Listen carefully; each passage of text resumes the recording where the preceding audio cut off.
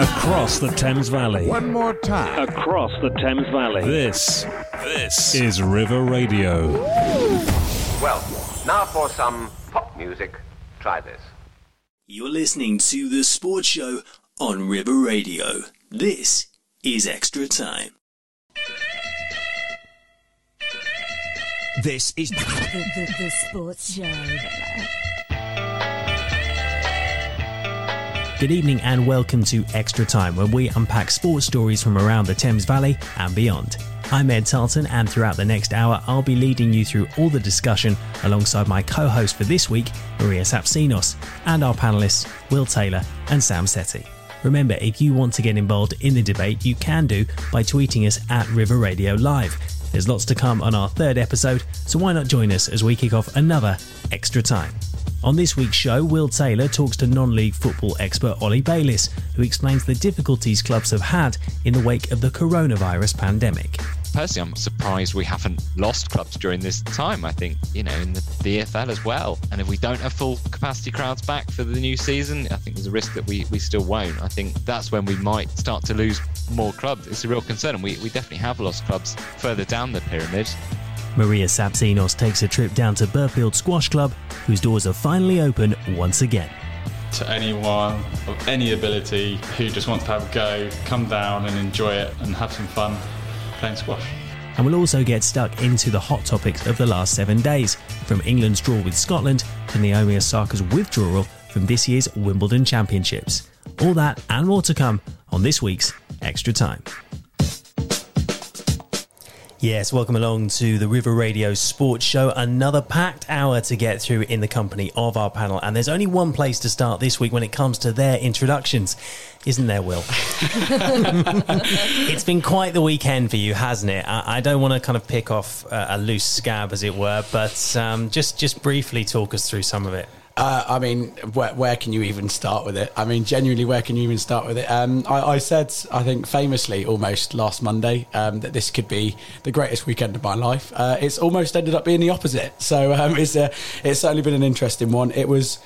there were moments that were just incredible. Obviously, I'm sure everyone's seen our goalkeeper scoring in the 96th minute, which in itself was an incredible moment. But as I mentioned before the show, it's all in vain, wasn't it? Because, at the end of the day, next season we'll still be playing National League football. So it's a really, really tough one to take. But, you just got to be happy we got there in the end, I guess. And make for the best anyone of it. who's not heard our previous show, Will was going down to the National League playoff final down at Ashton Gate. Torquay United 1-0 down to the 95th minute. Goalkeeper then scores a miraculous equaliser. Alisson-esque. You then missed a big chance, as you were saying just before off air, in the first period of extra time, and obviously then lost on penalties. Very, very disappointing for you. But you've got a tattoo, which is probably worthy of mention as well. Yeah. I like I said, I did just get the logo on the back of my leg. I was planning to get playoff final winners 2021. Very glad I didn't get that one in the end, because that could have gone down very sour. But yeah, it was a really. It was obviously. I think for the neutral, it was pretty much a perfect playoff final. It was everything you could ask for. There was drama. It was a genuinely good game of football, and both teams were genuinely good value to be there. There was no team that didn't deserve to be there. But losing on penalties at any stage of any competition is hard enough, let alone a whole season coming down to a penalty shootout. So it was a really tough one to take. But what can you do? Well, better luck next time, I guess. Sam, we'll move on to yourself. You remain top of the Predictions League, which is, at this point, there's no scientific explanation or indeed any other explanations to how this has happened, because earlier on we were just talking through some of the predictions that there will be for later today, and you said I went to university there, so that's why but you are top, so I can't. I guess the ends justify the means. If it works, stick with it. That's what I'd say. Apparently so. So we can look forward to more tantalising predictions a little bit later on. And Maria, of course, you are stepping up to co-host today. Now, I'm interested in this because obviously some of the things that you have done in your previous career. You got a first university, president of table tennis. You obviously, the real headline, as when we did our first show, is your medal from the Commonwealth Games. Where does this rank among those various achievements? Sat with you guys at this table right now. Bottom of the list. Making my co-host debut, no, definitely not bottom of the list. It's up there. In my journalistic career, definitely at the top. Well, to be fair, it was quite a short list as well, so we can maybe draw something out of that. What have you got planned for us tonight? So we've got Will's great package, a little bit of banter, a little bit of roasting of you, but yeah, brilliant. Definitely, we're on to that now. Don't worry, Will. So Ed, you've kindly let me co-host, and I think it is only fair to turn the tables on you and to let our listeners tell us a little bit about yourself. Rumour has it, you made a cameo in Made in Chelsea.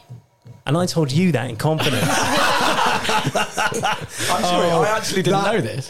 That could be on socials tomorrow. Sorry, hang on. Okay. What? Well, first and foremost, I know what's happened here. Basically, when we did the intros to you guys about 2 or 3 weeks ago, I set it up so that we did your intros and we then kind of cunningly moved on without talking about how I have absolutely no right to be in this very big, large Big Brother-esque chair.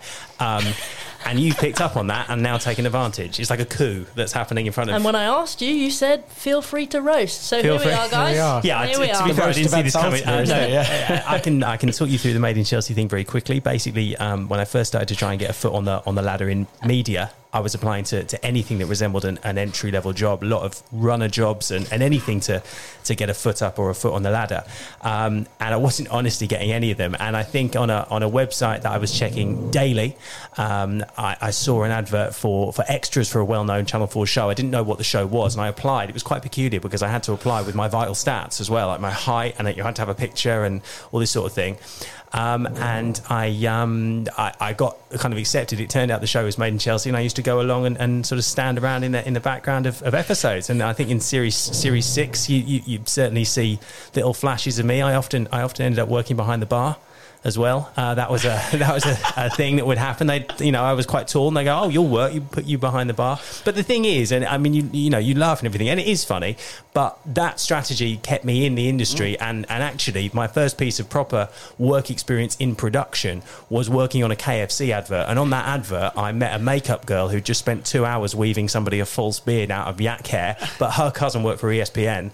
She dropped him a text, and I ended up shadowing him on a shoot for Brentford, and then subsequently going and shadowing him when he was working in poker, and I got a job on poker and ended the season in Monte Carlo. So things like that do work, but it wasn't the most natural in to the media industry. Let's just say that.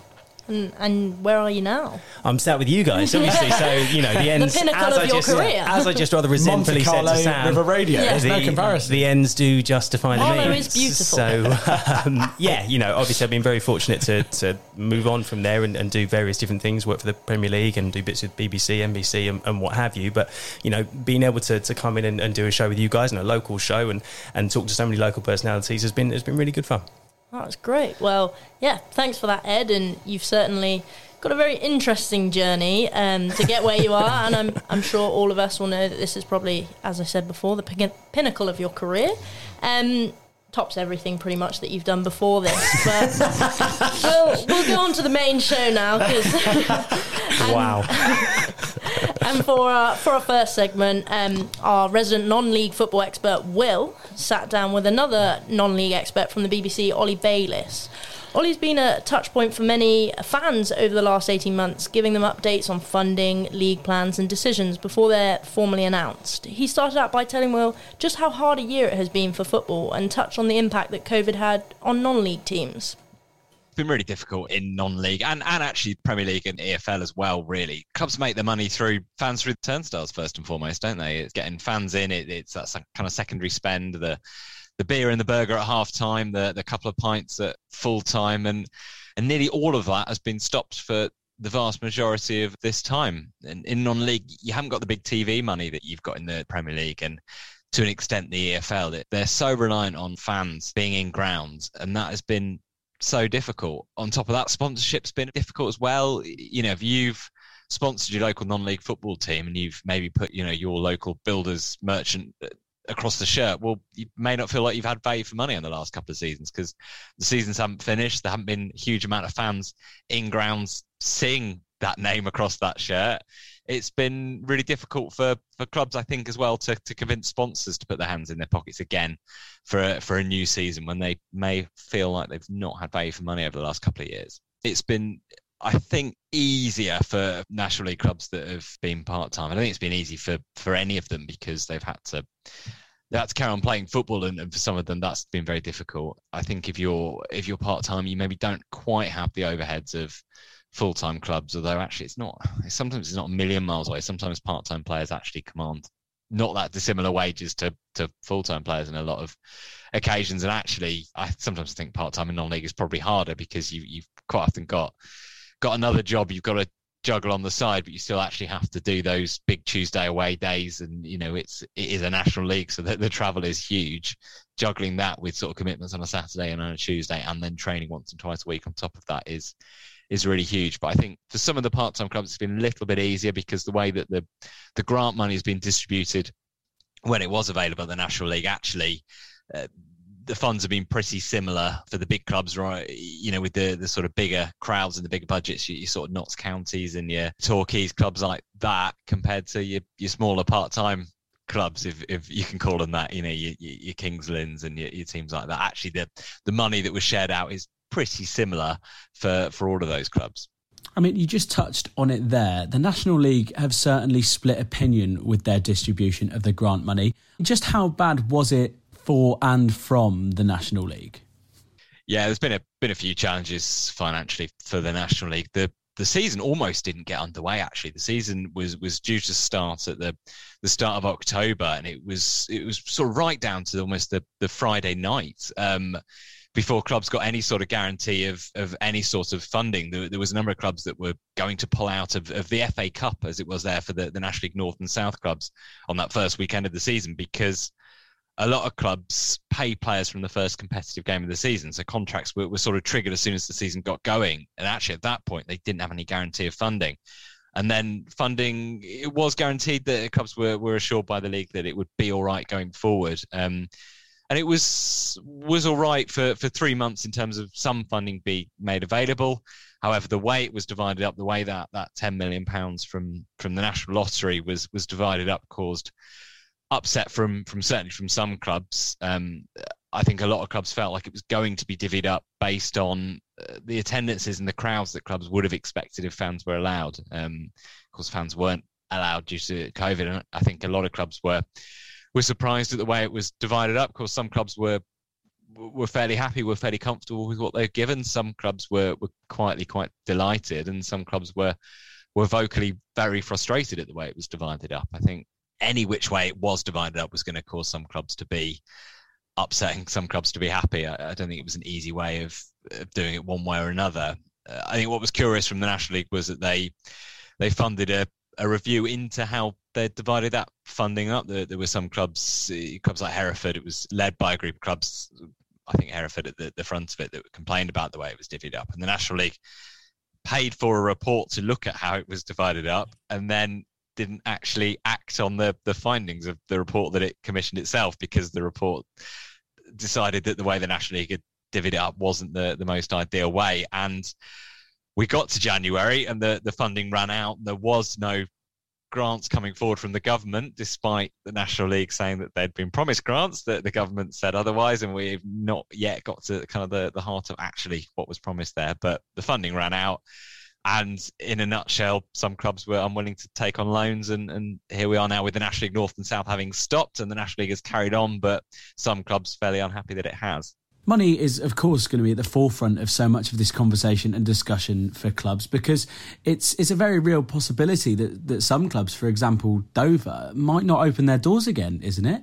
Yeah, it's a real worry, and yeah, Dover, I think, have been quite public in saying that they're on the verge of insolvency and having to pay this £40,000 fine that they've been given for not completing the season is beyond what they can afford. I think it's a real concern. I think clubs should be given credit for having to adapt and having cut their cloth accordingly and trying to make revenue in other ways. Crowdfunding pages have been set up.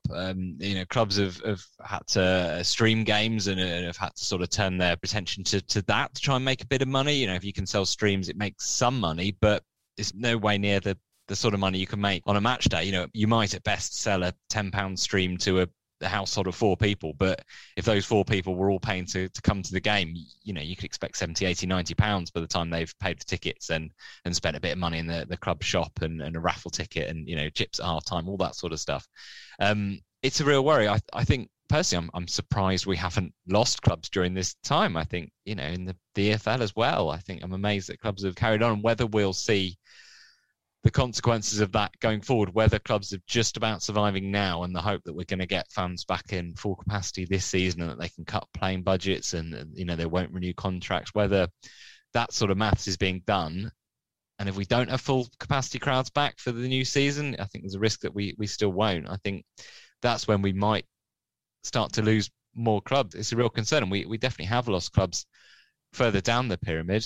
The knock-on effect of a lot of clubs actually has been in sort of their reserve sides that they've had to pull, things like that. The youth sides that have had to see less funding and less investment. I think we're still going to see the knock-on effect of it, but thankfully so far we haven't lost too many clubs from the pyramid due to this. Of course, the last thing anyone wants to see is these clubs go out of business or not open up again. But do you think there's a responsibility sort of higher up the pyramid to lend a hand to some of these teams? Yeah, they certainly could be doing more. It's not been easy actually for Premier League clubs and Football League clubs. Definitely, it's not been an easy time, and they exist financially in a different sphere, but they've got different outgoings and different incomings, and we've seen clubs having to furlough staff, haven't we? We've seen Arsenal having to lay off staff, and of course they exist in a completely different world financially, but it doesn't mean they haven't got their own restraints and their own challenges. I think part of the Super League was born out of the fact that the biggest clubs in Europe are struggling, aren't they? But having said that, even the smallest donations from those clubs can go an awful long way in non-league football, and it'd be interesting to see where the 20-odd million pounds that has been given by those 6 Super League clubs, where that's going to end up. I think broadly the aim is to put it into grassroots sport, but where and how? The FA themselves are having to cut their investment in grassroots football going forward over the next 5-6 years, which is a little bit concerning. It's how that money is spent, and if it's spent in a smart and clever way, then I think we could be all right. But probably the long-term survival of non-league football is down to fans and the interest, and whether we're going to get fans back in good numbers back to non-league football, or whether this 18 months has sort of broken that routine, and there will be people who went every Saturday to watch non-league football that have got into gardening or got into bird watching or gone and done something else and actually don't miss it that much. There will be people like that. Whether enough of them are desperate to come back, hopefully they are, and hopefully we're going to see a renewed interest in non-league football. I think it's down to that. I think it's down to the interest. It's down to fans and whether or not enough fans are going to want to come out to watch non-league football, and hopefully they will. Ollie, thank you so much for joining us. It's been an absolute pleasure. Oh, well, thank you for inviting me. Thank you.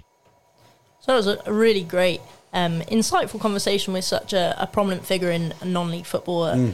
One of, as you were saying before, someone that you used to scroll on and look at his tweets as a fan of. I told you that in confidence off air, but there we go.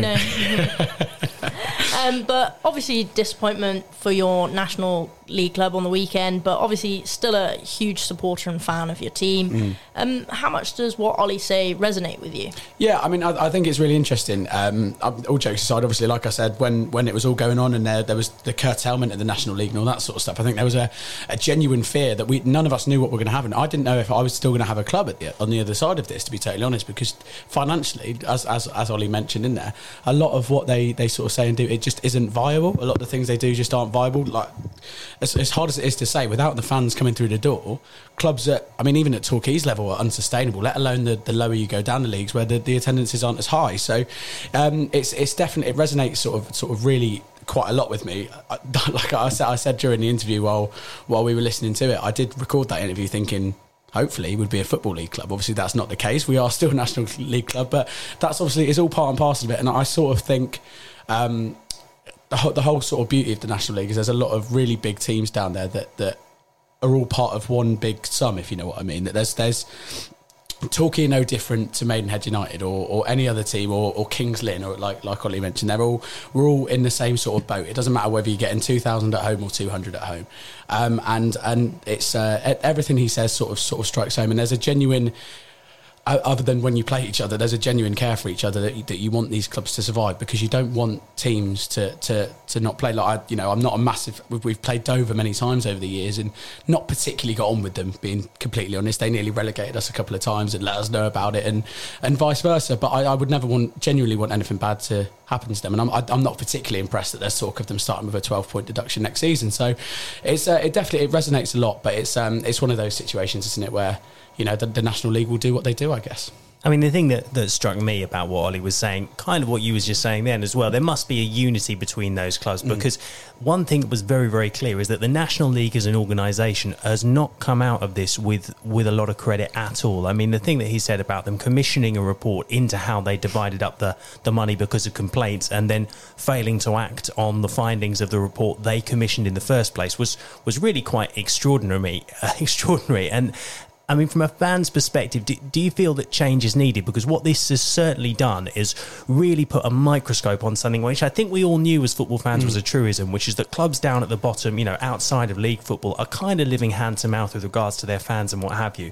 But all of a sudden, we've got the very realistic proposition of a lot of clubs being in a lot of trouble in such a short space of time. Yeah, I mean, and even the smaller clubs that are in more trouble. I mean, the big club, they literally, the thing I can't get my head around is they got everything wrong.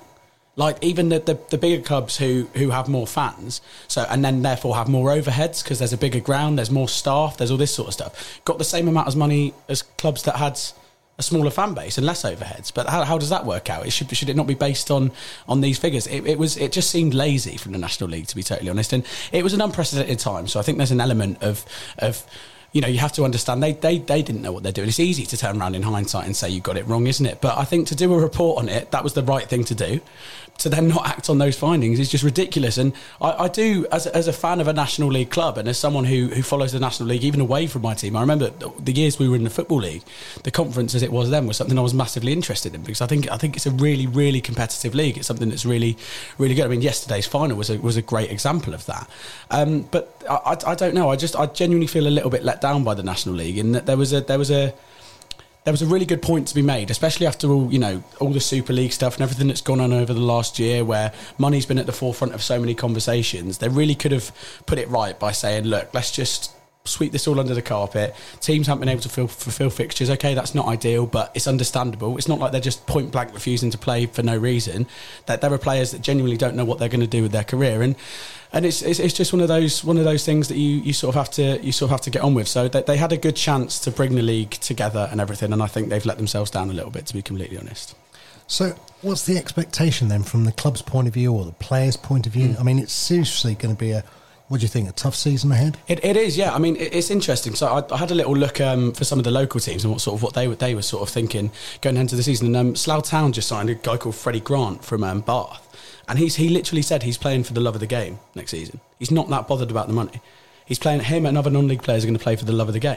I mean, we were just talking about Slough were fined £8,000 for not fulfilling fixtures just before the season was curtailed. Those fixtures didn't even end up meaning anything.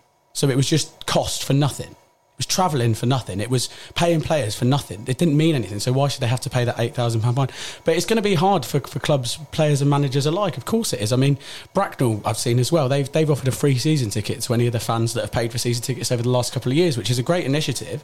And it's really nice to see that they're backing it. But also, they need the money. They need money coming through the doors to keep themselves afloat. I mean, players, I genuinely worry that there's going to be a real shortage of non-league footballers going forward.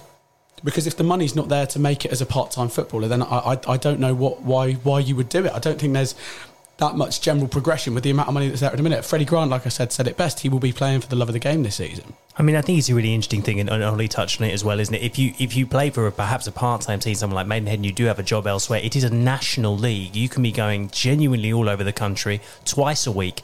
It's a huge ask. You're training as well.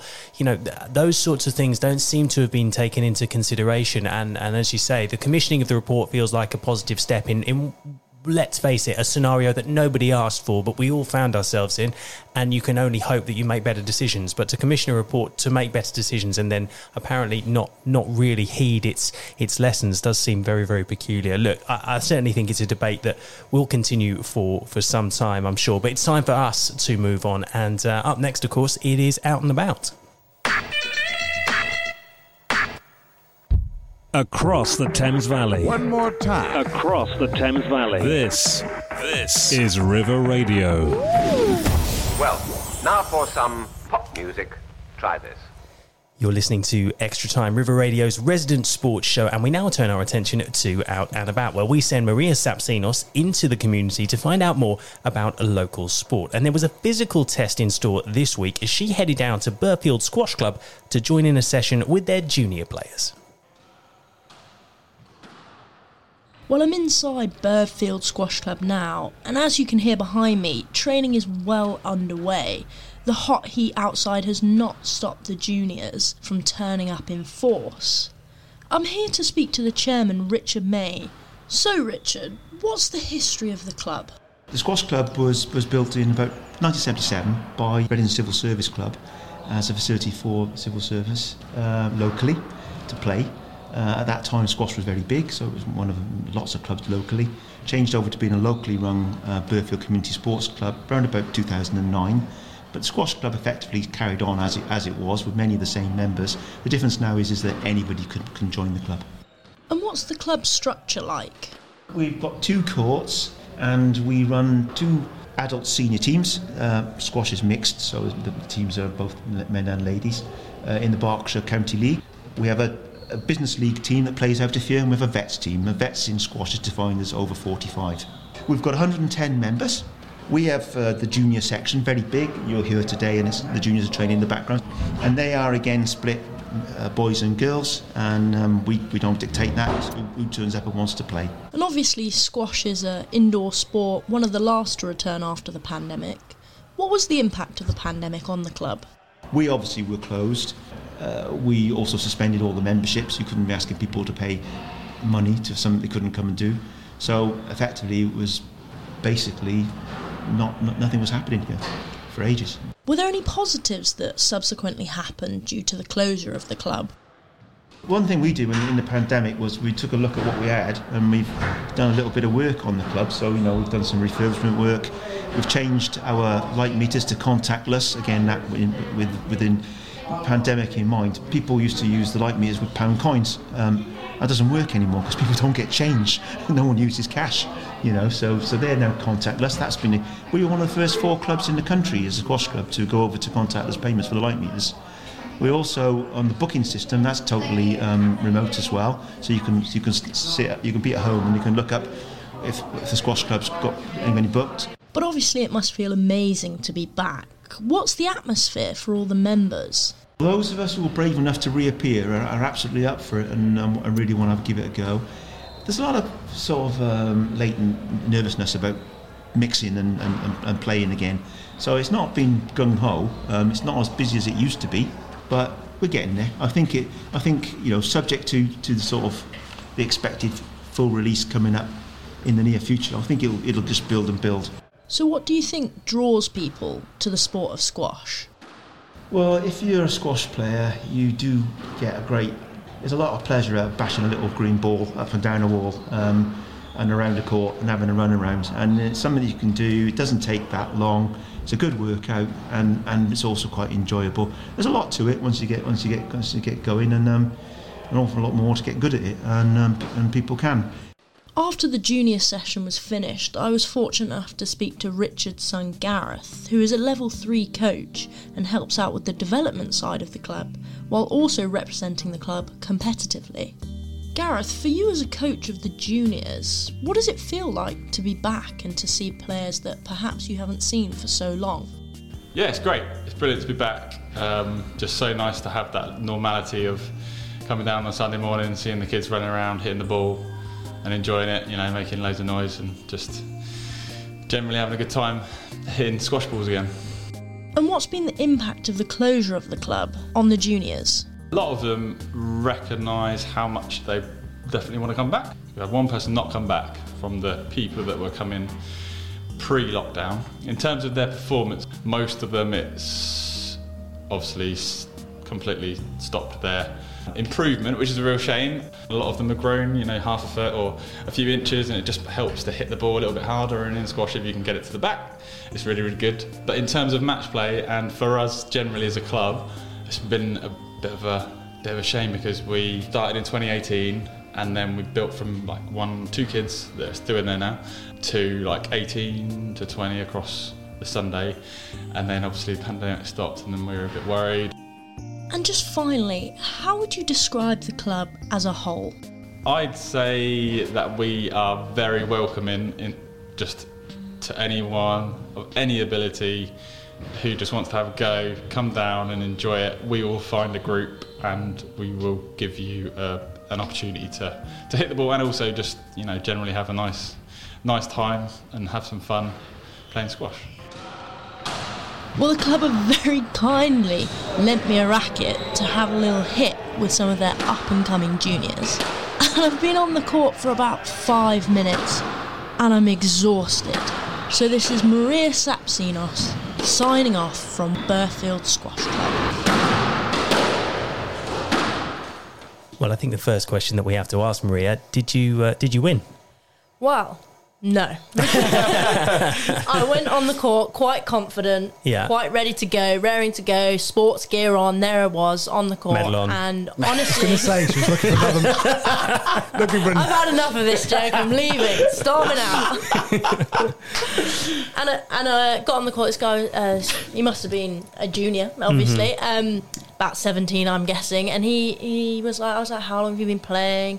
Expecting that it's going to be a bit close. Absolutely not. He completely destroyed me, basically, and I had no chance. But no, it was really good. He hadn't been playing for so long, about a year, but was a real enthusiast and had started in the local league playing against the adults again. So no, it was really nice, and everyone at the club was absolutely so lovely and really friendly, and really they lent me a racket, as I said, to have a go.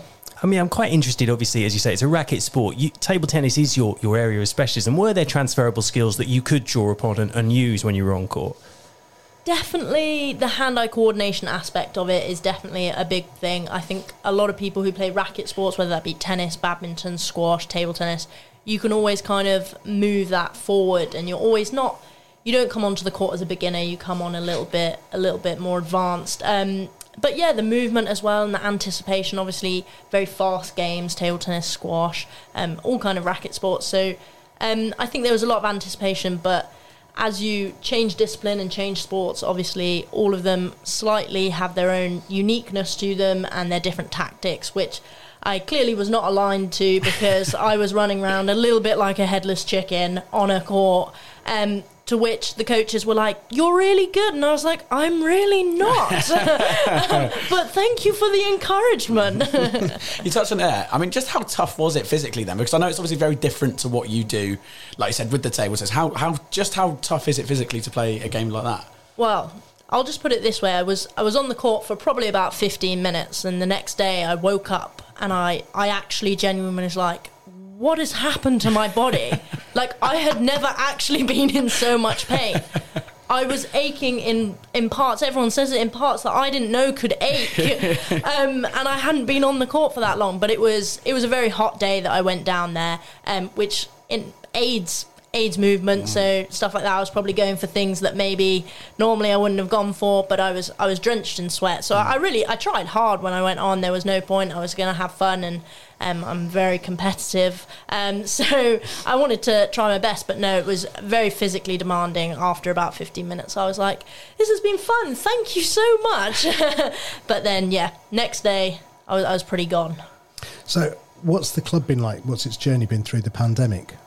So as I went down there, really nice hall, 2 courts, you've got a balcony above which aids them for competitive matches, because what I didn't realise is that the umpires, obviously, they stand at the top when they watch the squash matches. So unless you have that ability for an umpire to stand at the top and to overlook the matches, you cannot compete competitively in the interclub leagues. You can have your own internal leagues because they don't need to be umpired. So all of that was kind of shut off for them. And actually, as Richard in the package touched on, it's a community club, and it used to be a civil service club. So they have next door a bar where they play darts. The football team also play there, and I think it was purely down to the fact that it is that sort of setup that they're not so reliant on money and finance coming in as much, so they could cut all the memberships and people weren't playing. And I think that probably aids the fact that most of their members came back afterwards, but also the fact that the whole facility could be maintained by the bar that was on site and the social club that's on site that has the business insurance insurance that they could claim for, and therefore that kind of spread around to the whole facility, and they managed to stay afloat, and they managed to keep a lot of their members. A lot of their juniors came back. Gareth said only one didn't return, so they clearly have a very great setup there that lots of people and lots of locals like to come back to, and I think they're all just really ecstatic to be back on the court. Yeah, there was some real positivity emanating from there, wasn't there? And hopefully they can get back to the levels that they were talking about that they had been at. Obviously, people coming back in dribs and drabs now that restrictions are gradually being eased. And, squash back up and running at Burfield. And some young talent to watch out for too, of course. So best of luck to them in the future.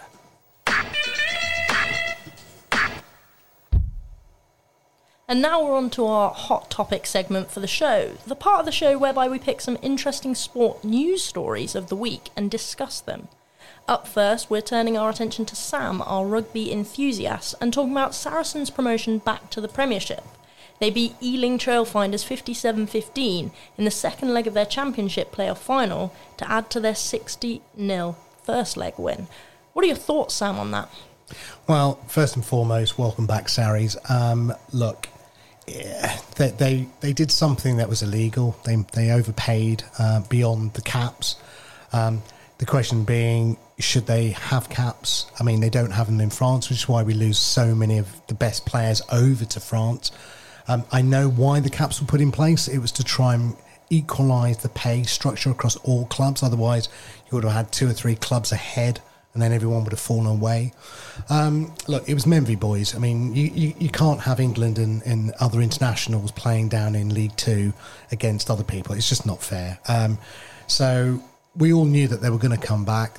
They took their punishment. They've come back.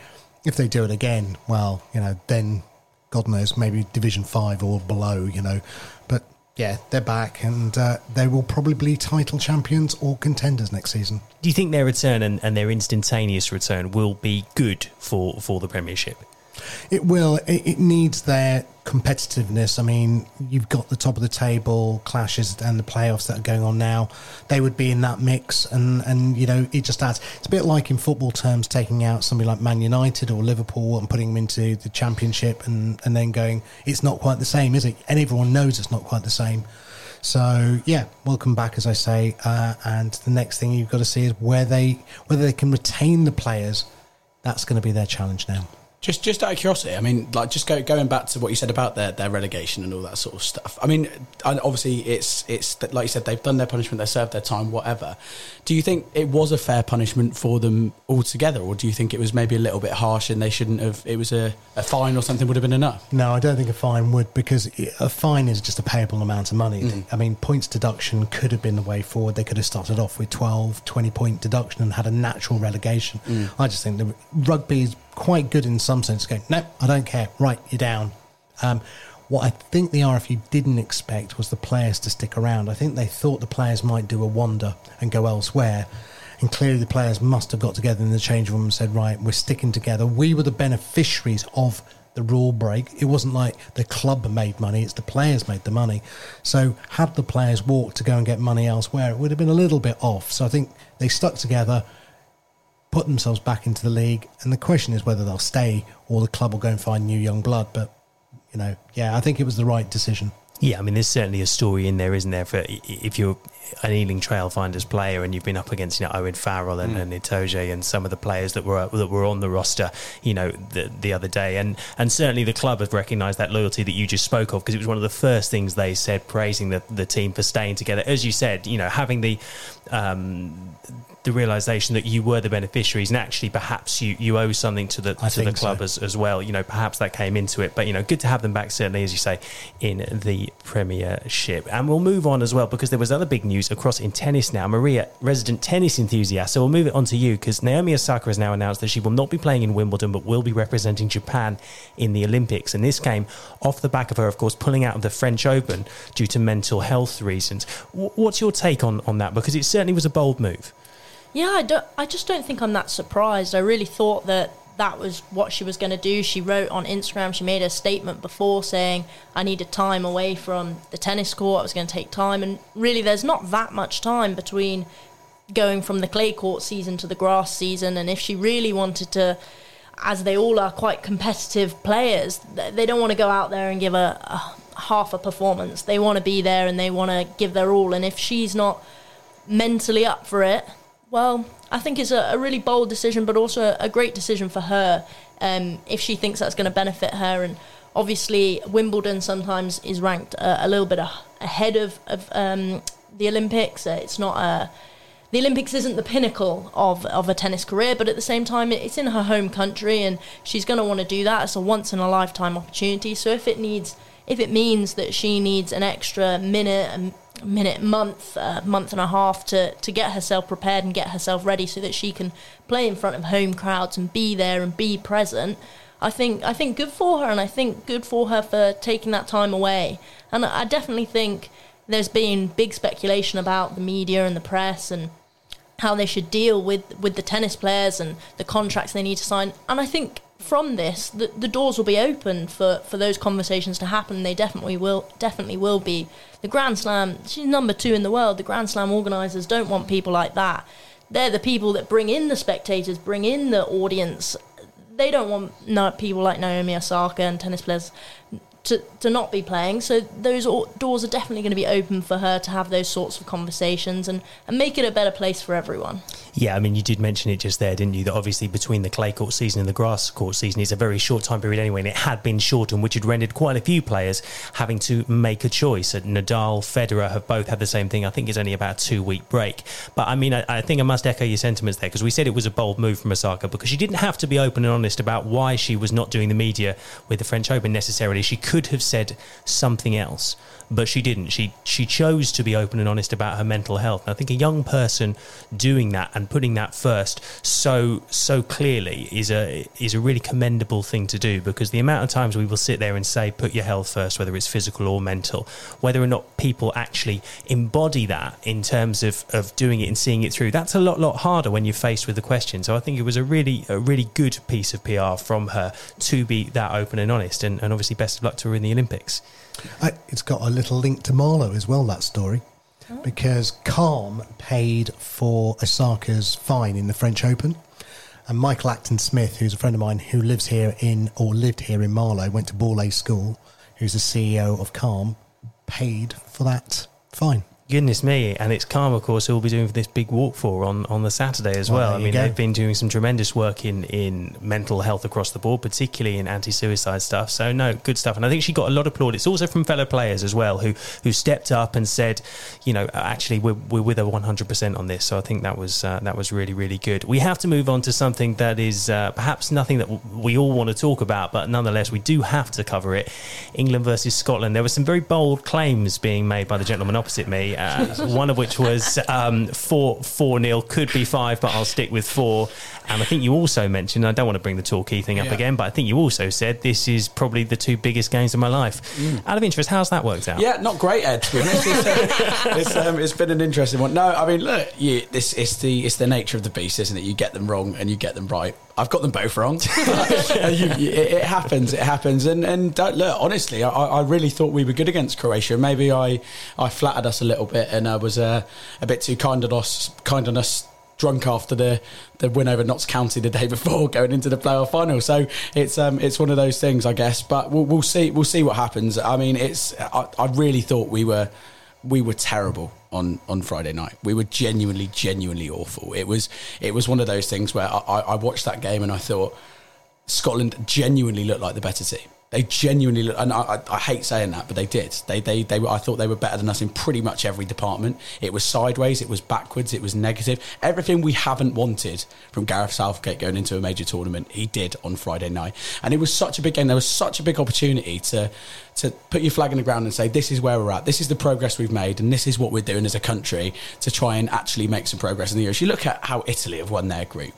I mean, Scotland are no better than the teams Italy played. That's all. And I know it's a bigger game for Scotland and it's a bigger event and that's got to be taken into consideration. But these big countries in this tournament seem to be going into big games and just and getting the job done and winning them. The Italy-Wales game is a great example. They had a job to do and they did it. And we couldn't even do that. And I genuinely worry about the game on Tuesday going forward because I'm not that confident for it. I'm not even totally convinced how. I mean, it looks like it might be France if we finish top of the group that we're going to play in the round 16.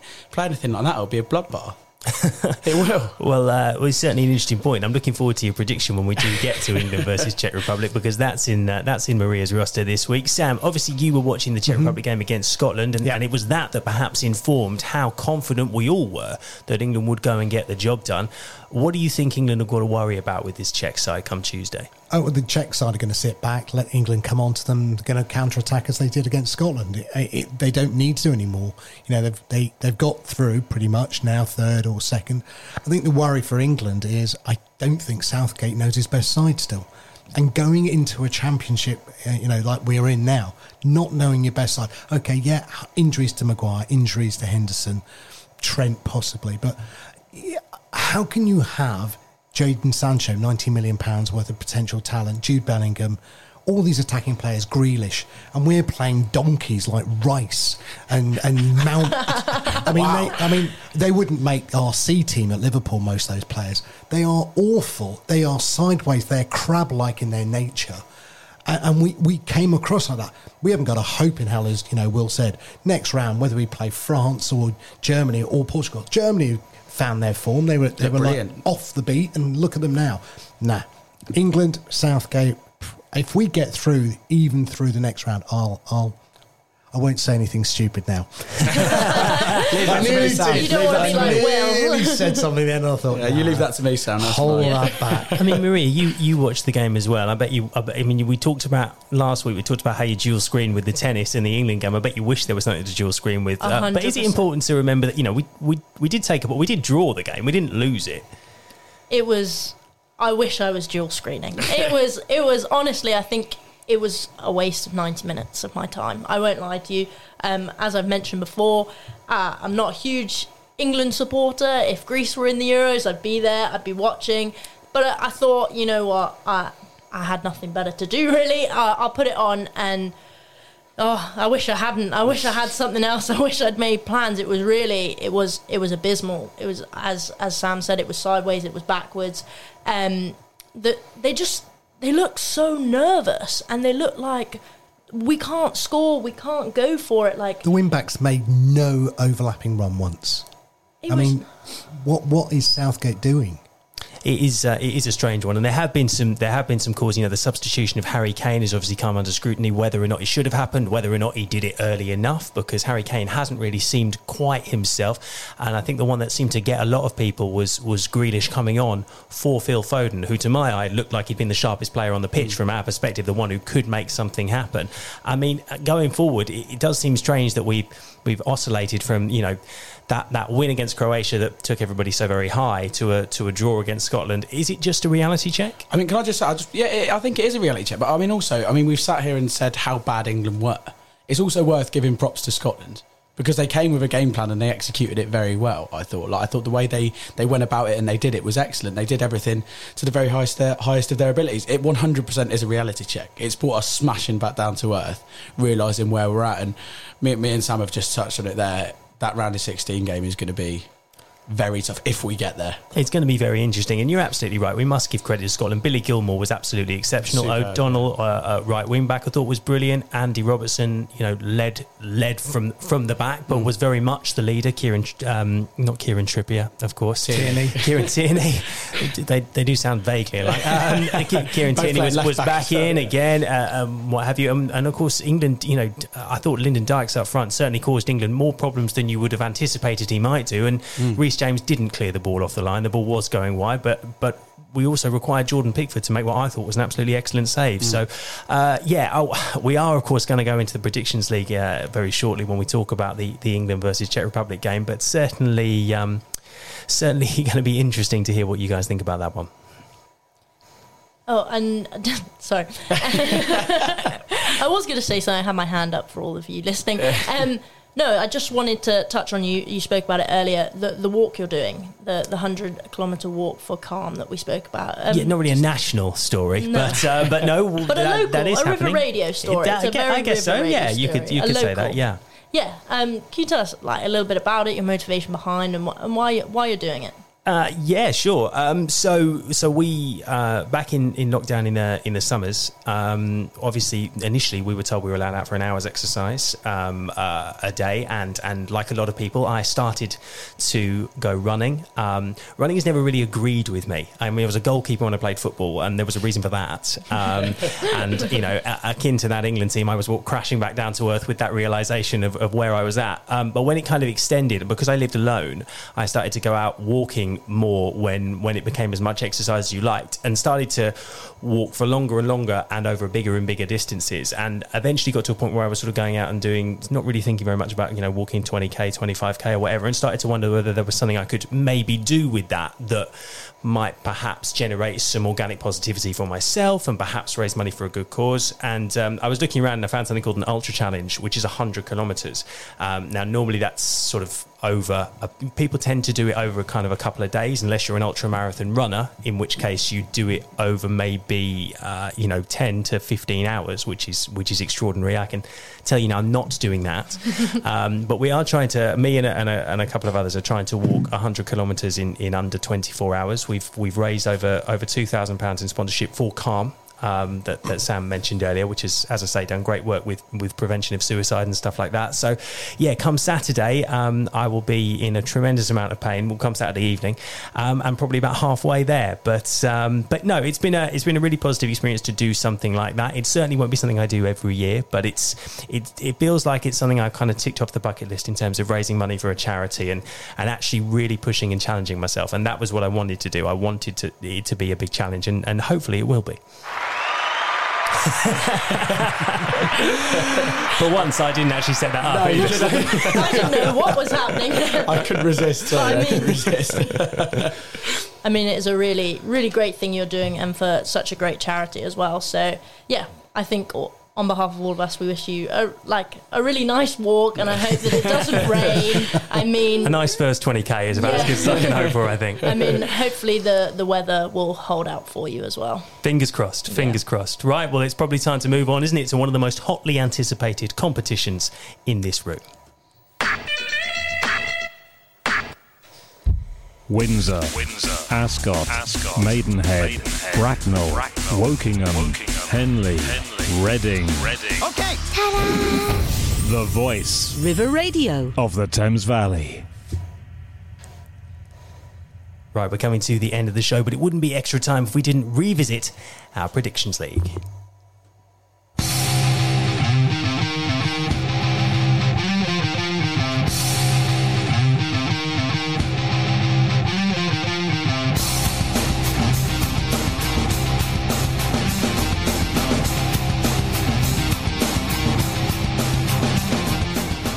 Weekly competition to see who truly knows their stuff when it comes to sport. So far, naturally, I'm rock bottom of the table with 4 points, alongside Maria, who also has 4. Will sits second on 6, and top of the table, as I've said a couple of times, and it grates on me every time I do, Sam is top with 7. Quick reminder of the rules. Each week, a member of the team picks out a set of fixtures that are due to take place over the next 7 days. Panellists then make their predictions for each event, and will score 3 points if they get the score completely right, and 1 point if they're only able to correctly forecast the winner. Failure to do either naturally wins no points. This week's fixtures have been chosen by Maria, and of course you can play along by tweeting your predictions to @RiverRadioLive. Maria, take it away. Yep, so I followed a very similar pattern to the last week's, and the most anticipated fixture that's going to happen this week. Obviously disappointing for English fans last week, and as a country we'll always back the boys, but I have gone with England versus Czech, and I wonder if any of you will be brave enough to go against England winning and put your foot out there. We'll start with you, Sam. I am actually going to go against England. I don't think Southgate's going to change his spots. He's going to be defensively negative, and on the basis of that, I think the Czech Republic, just to ensure that they get a decent position in that table, are going to go for it. So I actually am going to go 2-0 Czech Republic. Wow. Goodness me, I'll tell you what, that is a massive, massive shout. And I'll tell you what, if you end up winning this week, fair play to you for that. I won't harp on about it. Thank you. I do. As much as I've just sat there and slagged England off, I think there's a point to prove this time. And I thought Czech Republic were good against Scotland. I watched the Croatia game. Didn't think they were brilliant. And I really don't think that Croatia side are very good at all. I think fundamentally there's a bit of a, we're all panicking a little bit because of the Scotland game. Me included. But I think fundamentally we need to win that game. We will win that game because when it comes to it, it is a must win. And I don't think there's any doubt that we still top the group. If you'd said we topped the group with 7 points, you'd have probably gone fair enough. And I still think that's what we're going to do. I don't think it'll be easy. I still think it'll be negative. I don't think it will change much. But I think we'll have enough to beat them. 1-0 England. Yeah, I've gone for 1-0 England as well. I think we will get the win because we have to. I think that reality check with the Scotland game has come at a good time because we didn't lose the match, and that's what Southgate will be saying. We'll need to get a win here. We are, of course, playing at Wembley again. I think we'll do it, but it will be in not in a particularly exciting fashion. So I say 1-0 England as well. See, this is what you keep happens. copying people. Yeah, but I want my prediction was 1-0 England, and now I've just followed suit of both of you, and I don't want to do that. So I'm going to stick my neck out and go 2-0 England. Oh, well, there we go. Why then. not? Happy days. Why not? Complete opposite to Sam. And the first fixture that I've put that's happening in chronological order in the week is the netball from the National Super League. I thought we haven't really had a netball fixture yet, and both Bath and Loughborough have had a great season, shown by their high positions in the league. So it's definitely going to make an exciting fixture. What are your thoughts, Will? I'm glad you come to me first because I did ask. I'm going to be honest. I did ask you both what a common netball score is before the game because my netball before the show. Sorry, because my netball knowledge isn't fantastic, to be totally honest with you. I think it's a great sport. It's just not. Never really got that into it, so I'm hoping you two haven't stitched me up too much with giving me the right idea. I just genuinely, I've gone a bit Sam with my prediction. I've been to Bath a few times and I quite like it. So, Team Bath to win 47-43, and then you lot are going to say like 1-0 or something now. I'm going to look stupid, but there we go. Well, we've heard it before. The table doesn't lie, does it? So, exactly. Going with Sam seems like the right strategy at the moment. I've gone for a Loughborough win, 47-44. Very, very tight. These two teams have lost, I think, 5 games between them all season, and Manchester Thunder have now put it on. But I see Loughborough maybe shading this one, but it'll be very, very close. So I actually know some of the Loughborough players, unlike what you thought I was going to say, because I used to go to Loughborough, not the university, I went to the grammar school up there, so I would have picked Loughborough if using my illogical manner to win. But Susie Liversidge, who used to play for Eagles here in Maidenhead, is one of the players there. So I'm going to go very similar, but I'm going to go 48-40. Okay. So I've also gone for a very similar approach. I have gone Team Bath, but a girl I went to school with, Sophie Drakeford-Lewis, actually plays for Team Bath, and I thought, you know what, I'll stick local as well. And my mum grew up in Bath, so if we're going on places we've been to the most, then I'm just going. So I've gone Team Bath 42-40. You've ticked every box there, haven't you? No matter what, nobody can argue with you there. No one can argue with you until Loughborough win. Invariably. On to the next fixture. I've followed suit again. I've gone with a great cricket lineup. England versus Sri Lanka, set to be taking place midweek. So we'll start with you, Sam. Well, it's the first time I can say that I can follow the Tebbit test and support England because India aren't playing. I'm going to go for England. And no need for a score on that one, is there? Don't worry. I can see scratching around for something that was vaguely probable, but a T20, I'm not sure it's even worthwhile doing, is it? Will, who have you got? Yeah, I mean, I don't know whether Euros fever's got over me and I'm just back in England and everything, but You're overcompensating. Yeah, exactly that. Yeah, if we can't tirade just now. Yeah, I feel terrible. I think, we're a good T20 side. We're a generally good. I know Sri Lanka are as well, but we're a generally good T20 side. There's enough quality in there to win that. So England for me. Yeah, England for me as well. Top of the T20 ranking. Sri Lanka, I think, are about 8th. I just think we'll have too much. Yeah, I've also gone with England. But on to the next one. We'll quickly drop the rugby from the predictions lineup last week to make way for Torquay. I thought I'd bring it back in. The under-20 Six Nations starting this week. And very quickly, guys, with that in mind, I've gone for the fixture of Italy under-21s versus France under-21s. Quickly round the table, let's start with you, Ed. I've gone for a France win. I've gone 32-6 to France. I've gone for a France win as well, 31-14. Sadly, I'm going to follow suit on this, but I'm going to go for even higher score. I'm going to go 40 points to 8.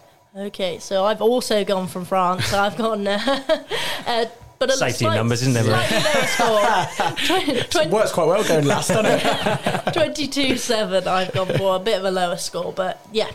Well, me and you certainly have to do something to pull it out of the bag because we're right at the bottom, both tied on 4 points. Sam, as I said, leading on 7 and Will sits there on 6. Guys, that's the end of the show. Thank you all so much for joining us. Maria, thank you for stepping up and co-hosting this week. The roast that you did on me wasn't as savage as I anticipated it might be, but I'm still very unhappy. There's still time. It's in the Made in Chelsea things in the armoury, 100%. It's there. Yeah, next week I'll come in with a KFC bucket.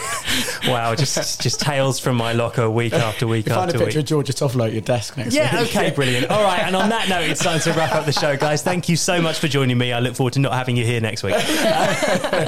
Bye.